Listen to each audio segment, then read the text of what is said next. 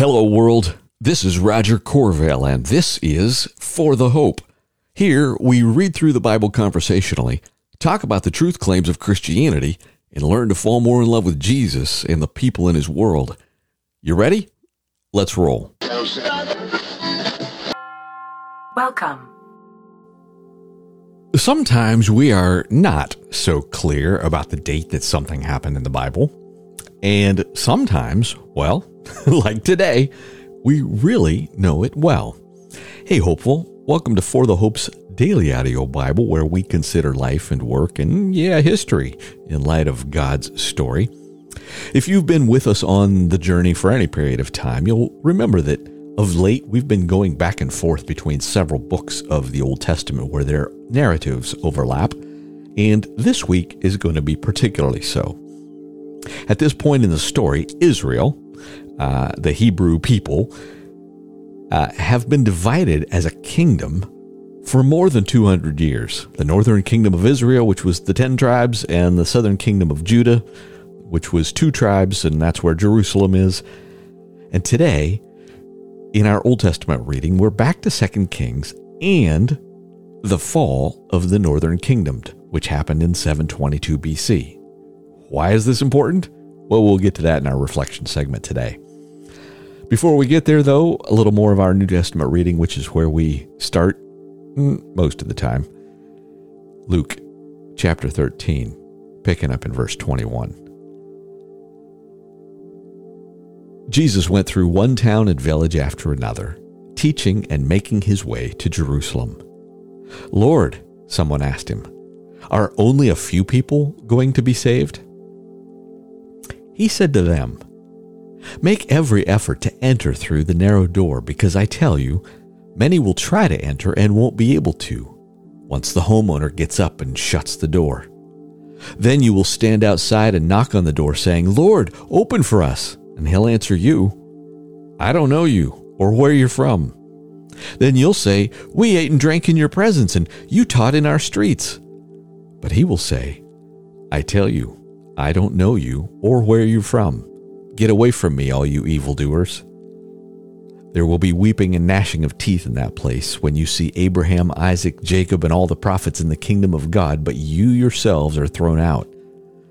They will come from east and west, north and south, to share in the banquet in the kingdom of God. And note this, some who are last will be first, and some who are first will be last." At that time, some Pharisees came and told him, "Go, get out of here. Herod wants to kill you." And he said to them, "Go tell that fox, 'Look, I'm driving out demons and performing healings today and tomorrow, and on the third day I will complete my work. Yet it is necessary that I travel today, tomorrow, and the next day, because it is not possible for a prophet to perish outside of Jerusalem.'" Jerusalem, Jerusalem, who kills the prophets and stones those who are sent to her. How often I wanted to gather your children together as a hen gathers her chicks under her wings, but you were not willing. See, your house is abandoned to you. I tell you, you will not see me until the time comes when you say, 'Blessed is he who comes in the name of the Lord.'" One Sabbath he went in to eat at the house of one of the leading Pharisees, and they were watching him closely. There in front of him was a man whose body was swollen with fluid. In response, Jesus asked the law experts and the Pharisees, "Is it lawful to heal on the Sabbath or not?"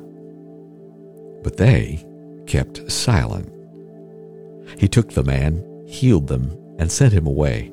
And to them he said, "Which of you whose son or ox falls into a well will not immediately pull him out on the Sabbath day?" They could find no answer to these things. He told a parable to those who were invited when he noticed how they would choose the best places for themselves. When you are invited by someone to a wedding banquet, don't sit in the place of honor, because a more distinguished person than you may have been invited by your host. The one who invited you both may come up to you and say, "Give your place to this man." And then in humiliation, you will proceed to take the lowest place. But when you're invited, go and sit in the lowest place, so that when the one who invited you comes, he will say to you, 'Friend, move up higher.' You will be honored in the presence of all the other guests. For everyone who exalts himself will be humbled, and the one who humbles himself will be exalted." He also said to the one who had invited him, "When you give a lunch or a dinner, don't invite your friends, your brothers and sisters, or your relatives or your rich neighbors, because they might invite you back and you'd be repaid. On the contrary, when you host a banquet, invite those who are poor, maimed, lame, or blind, and you will be blessed because they cannot repay you, for you will be repaid at the resurrection of the righteous." It's probably not only the place to stop, but a good word for Thanksgiving week, don't you think? I love how Jesus gets in our business.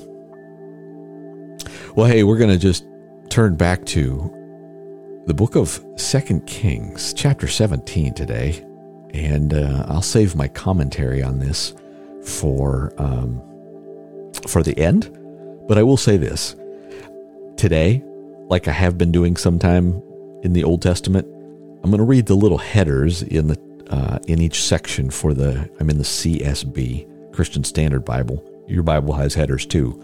They're not part of the original text, but kind of give you a sense of the context.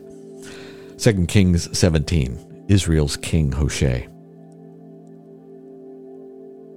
In the 12th year of Judah's king Ahaz, Hoshea son of Elah became king over Israel and Samaria, and he reigned 9 years.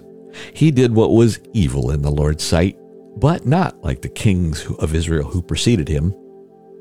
King Shalmaneser of Assyria attacked him, and Hoshea became his vassal and paid him tribute. Remember that, my friends. We're going to come back to that. King Shalmaneser of Assyria attacked him, and Hoshea became his vassal and paid him tribute. But the king of Assyria caught Hoshea in a conspiracy. He had sent envoys to So, king of Egypt, and had not paid tribute to the king of Assyria as in previous years. Therefore the king of Assyria arrested him and put him in prison. The king of Assyria invaded the whole land, marched up to Samaria, and besieged it for 3 years. In the 9th year of Hoshea, the king of Assyria captured Samaria. He deported the Israelites to Assyria and settled them in Halah, along the Habor, Gozan's river, and in the cities of the Medes. Why Israel fell. This disaster happened because the people of Israel sinned against the Lord their God, who had brought them out of the land of Egypt from the power of Pharaoh, king of Egypt, and because they worshipped other gods.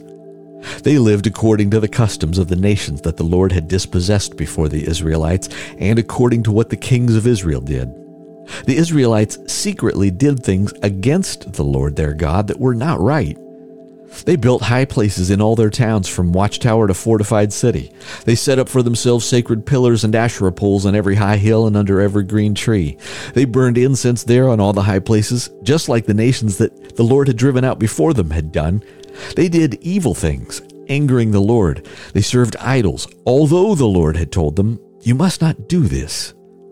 Still, the Lord warned Israel and Judah through every prophet and every seer, saying, "Turn from your evil ways and keep my commands and statutes according to the whole law I commanded your ancestors and sent to you through my servants the prophets." But they would not listen. Instead, they became obstinate, like their ancestors who did not believe the Lord their God. They rejected his statutes and his covenants he made with their ancestors and the warnings he had given them. They followed worthless idols and became worthless themselves, following the surrounding nations the Lord had commanded them not to imitate. They abandoned all the commands of the Lord their God. They made cast images for themselves, 2 calves and an Asherah pole. They bowed in worship to all the stars in the sky and served Baal. They sacrificed their sons and daughters in the fire and practiced divination and interpreted omens. They devoted themselves to do what was evil in the Lord's sight and angered him. And therefore the Lord was very angry with Israel, and he removed them from his presence. Only the tribe of Judah remained.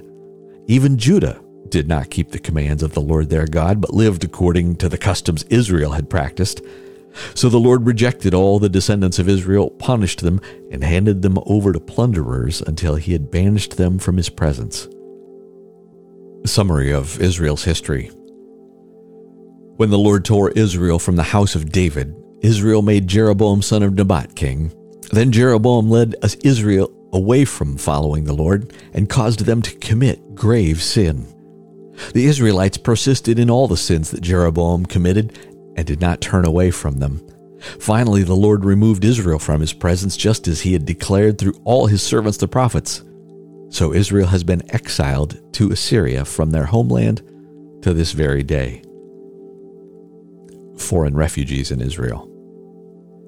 Then the king of Assyria brought people from Babylon, Cutha, Ava, Hamath, and Sepharvaim, and settled them in place of the Israelites in the cities of Samaria. The settlers took possession of Samaria and lived in its cities, and when they first lived there, they did not fear the Lord. So the Lord sent lions among them, which killed some of them. And the settlers said to the king of Assyria, "The nations that you have deported and placed in the cities of Samaria do not know the requirements of the God of the land. Therefore he has sent lions among them that are killing them, because the people don't know the requirements of the God of the land." Then the king of Assyria issued a command. "Send back one of the priests you deported. Have him go and live there so he can teach the requirements of the God of the land."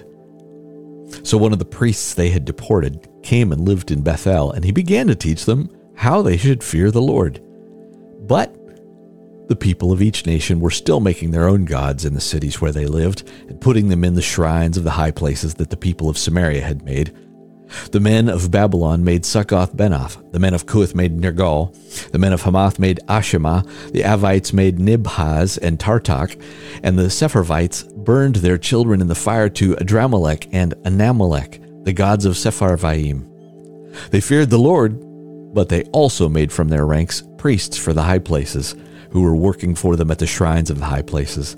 They feared the Lord, but they also worshipped their own gods according to the practice of the nations from which they had been deported. They are still observing their former practices to this day.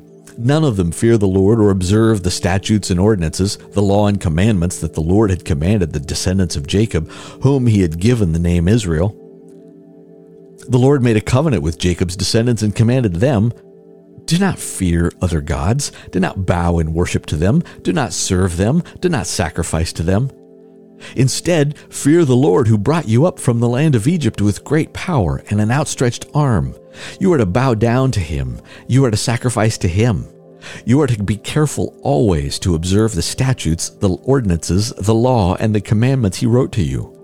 Do not fear other gods. Do not forget the covenant that I have made with you. Do not fear other gods, but fear the Lord your God, and he will rescue you from all of your enemies." However, these nations would not listen, but continued observing their former practices. They feared the Lord, but also served their idols. Still today, their children and grandchildren continue doing as their ancestors did, and that, my friends, is the end of 2 Kings 17. Even in the midst of that crazy, you see God's heart for all people. There was a chance for them to know God, right? And one of the things that gets repeated throughout the Old Testament is that, of course, the God who created the whole universe isn't the God of the land like regional demons that were worshipped everywhere else. And that just made me think of what is the God of our land? Is it freedom? Is it sex? Is it money? Or is it all of the above? And even, dare I say, when we say, "Oh, okay, we'll fear the Lord," but we don't want to give up our shrines in the high places and our sex and money and politics and The good news is the good news. And today we're going to wrap up with a wisdom segment of Psalm 66. Praise for God's mighty acts. The superscription reads, for the choir director, a song, a psalm. Let the whole earth shout joyfully to God. Sing about the glory of his name. Make his praise glorious. Say to God, how awe-inspiring are your works. Your enemies will cringe before you because of your strength. The whole earth will worship you and sing praise to you. They will sing praise to your name. Selah. Come and see the wonders of God. His acts for humanity are awe-inspiring. He turned the sea into dry land, and they crossed the river on foot. There we rejoiced in him. He rules forever by his might. He keeps his eye on the nations. The rebellious should not exalt themselves. Selah. Bless our God, you peoples. Let the sound of his praise be heard. He keeps us alive and does not allow our feet to slip. For you, God, tested us. You refined us as silver is refined. You lured us into a trap. You placed burdens on our backs. You let men ride over our heads. We went through fire and water, but you brought us out to abundance. I will enter your house with burnt offerings. I will pay you my vows that my lips promised and my mouth spoke during my distress. I will offer you fattened sheep as burnt offerings with the fragrant smoke of rams. I will sacrifice bulls with goats. Selah. Come and listen, all who fear the Lord, and I will tell you what he has done for me. I cried out to him with my mouth, and praise was on my tongue. If I had been aware of malice in my heart, the Lord would not have listened. However, the Lord God has listened. He has paid attention to the sound of my prayer. Blessed be God. He has not turned away my prayer or turned his faithful love from me. Psalm 66. All right, a little history lesson, and that's done if you want to turn me off. But I'm actually going to read you a short couple paragraphs from the Holman Bible Handbook, just because rather than taking the time to summarize it, it'll just help make some sense of where we're at in this point in history. So, Hoshea's pro-Assyrian policies saved Samaria for a period of time, but it was at the high cost of vassalage to Tiglath and his son Shalmaneser. Vassal means it's another version of like bondservant or slave, right? It's like, oh, you'll let me stay here, but I'm going to pay you. And, we see that same kind of thing today. Hosea then tested Shalmaneser's strength and recruited the aid of the king of Egypt. And so Hosea was imprisoned, and Samaria endured a 3-year siege led by Shalmaneser and completed by his brother Sargon. And Samaria's destruction in 722 sounded the end of the northern state of Israel. While secular history gives political and military causes for a nation's demise, the inspired historian gave religious reasons for the fall of Samaria. The lengthy commentary on Israel's sins exonerated God, but also warned Judah not to imitate their northern kin. Israel sinned against the Lord and disregarded the warnings of the covenant made with their fathers. They made golden calves of Jeroboam, erected the Asherah pole, committed human sacrifices, worshipped the stars, practiced sorcery. And the Lord removed from the land Israel, because they sinned like the Canaanites whom the Lord had removed before them. Here's my final thought. Now, everybody may not agree with me on this, but here's my thought. The reminder for us is that Christianity is uniquely rooted in real history. But God is sovereign and holy. There are consequences for sin. And there's another well-documented historical event, the resurrection, which is the hope of you and me and the world. And honestly, without that, do you think we're any better at solving our problems through philosophy or politics or power? My friends, outside of the resurrection of Jesus, I don't have an answer for you. Come quickly, Lord Jesus. Amen. Amen.